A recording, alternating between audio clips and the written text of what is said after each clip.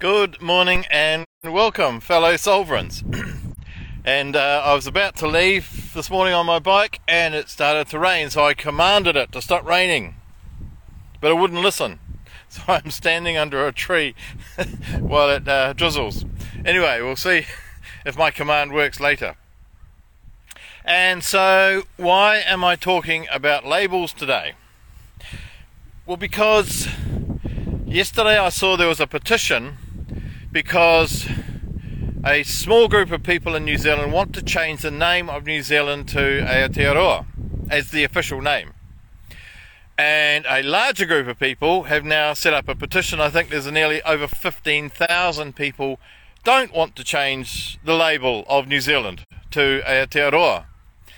So just another something to moan about, I guess. Wrong name. And I suspect that those who demand a change of name for New Zealand to Aotearoa will still not be happy once the name has been changed. And that's the crucial thing. Do our labels change us? Of course they don't. And of course at the moment there's a lot of people with this whole pronoun thing and putting labels on themselves and changing their identity. I haven't seen anyone yet, and I'm sure there's some around, anyone who's changed their identity and they're happy. They all seem to be a miserable lot. I'm sorry to say that, but these are just the ones that I've seen. They're identifying as this and that and the next thing, and they're still miserable. And that's exactly what happens. Changing our labels does not change who we are. I'll wait for this truck to go past. Delivering food to the masses. Why, we need that stuff. An alternative is, for example, I know two women who, once they were divorced, they changed both of their names. So they both went back to their maiden names, and Kathy went back to Kathleen, her full first name, and Cynthia used either her first or her second name.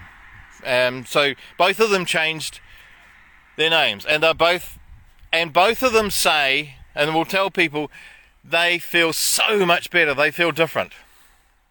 What they don't tell people is that they've done the work. They have delved down into the unhappiness that they had in their marriages.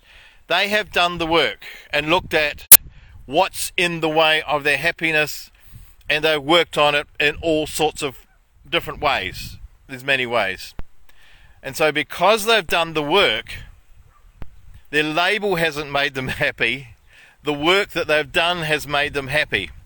They have. So for example, if I perceive that I have a mother who abandons me or doesn't give me enough attention, what am I going to do? I'm going to marry a woman who doesn't give me enough attention. We carry the same stuff from our childhood, and people say we marry our mothers or we marry our fathers, and in a lot of ways it's true. We marry aspects of them.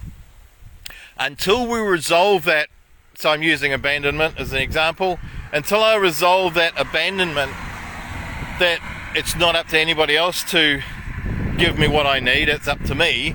When I learn that abandonment doesn't come from others, it comes from myself. When I abandon my own dreams, when I abandon my own self, when I abandon whatever it is about me, and then I turn that around and become the best friend that I could have, that's kind of a very, very simple kind of example of the kind of work that these two women have done, Cynthia and Kathleen. And so they changed their labels and kind of tell people that the labels made them feel different. I would contend, and I'll need to ask them, but I would contend that the work they did around all of that stuff after they were divorced actually made the difference, and the label reflected that. So it's like the label came afterwards. The label didn't make them happy. They found happiness, and then they stepped into a label that felt right for that new person that they became. So I'm very happy because I changed my label. No, Facebook asked me what my pronoun was, so I said sir. S-I-R, not C-U-R, thank you. And I tried Lord, but Lord Philip didn't sound right, but Sir Philip sounds good. So I've changed my label, and so I'm now Sir Philip. No, so I'm being silly. So going back to the label of whether it's about our pronouns or whether it's about calling myself a friend of mine, George, in Kansas, did some research the other day, and he said there are now 25 different genders. I can only think of 2, but I'm a simple man. Anyway, so people are using, there's a whole range of genders one can call oneself, new labels, in an attempt to find happiness or peace or whatever it is we're looking for. But changing the label does not work. I will tell you that now. So, just going back to the label that they want to put onto New Zealand, I can guarantee, and I guess you can guarantee, that whoever wants to change the label for New Zealand will still keep demanding something else and something else and something else. We always want something else, and something out there will make me happy. So in this moment, calling New Zealand Aotearoa will make me happy. For a day, for a month. And then I want something else. I want some more land, I want some more money, I want some more handouts, I want some more. If I don't do the work, as if the people who are demanding the change do not do their own internal work, they will stay unhappy. They will stay in looking for something else, and something else, and something else. And so whether it's on a national scale, like changing the label of a country, or on a personal scale, changing our name, or our pronoun, or our gender, or whatever, we're the ones that need to do the work. The label comes afterwards. And the label will reflect the happiness that we have found, or the peace that we've found, or the grace that we have found, or the compassion that we've found for ourselves. We need to do the work first.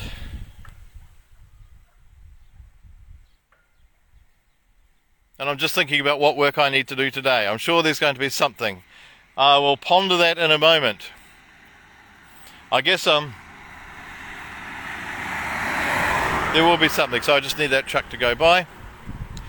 So I'm standing under a tree, lovely tree, and looking out on the just kind of empty paddocks and roads and stuff, and yeah.